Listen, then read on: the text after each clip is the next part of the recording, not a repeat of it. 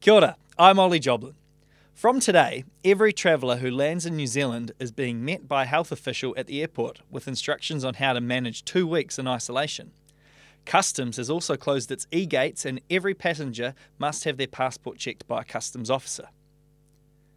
The sixth person in New Zealand to test positive for coronavirus insists he is feeling fine and has praised this country's first-class response to the virus. The man, aged in his 60s, recently returned to New Zealand from New Jersey in the United States and is at home recovering in self-isolation. US airports have been thrown into chaos as new coronavirus health screening measures for people returning from Europe come into force. Long queues formed as travellers waited for hours for the screenings before passing through customs.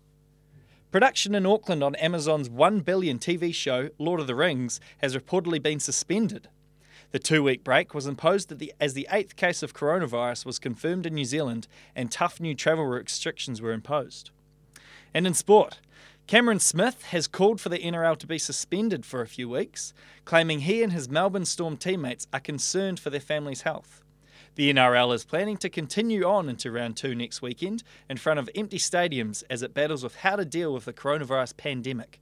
That's news and it's also a bit of sport, Barry.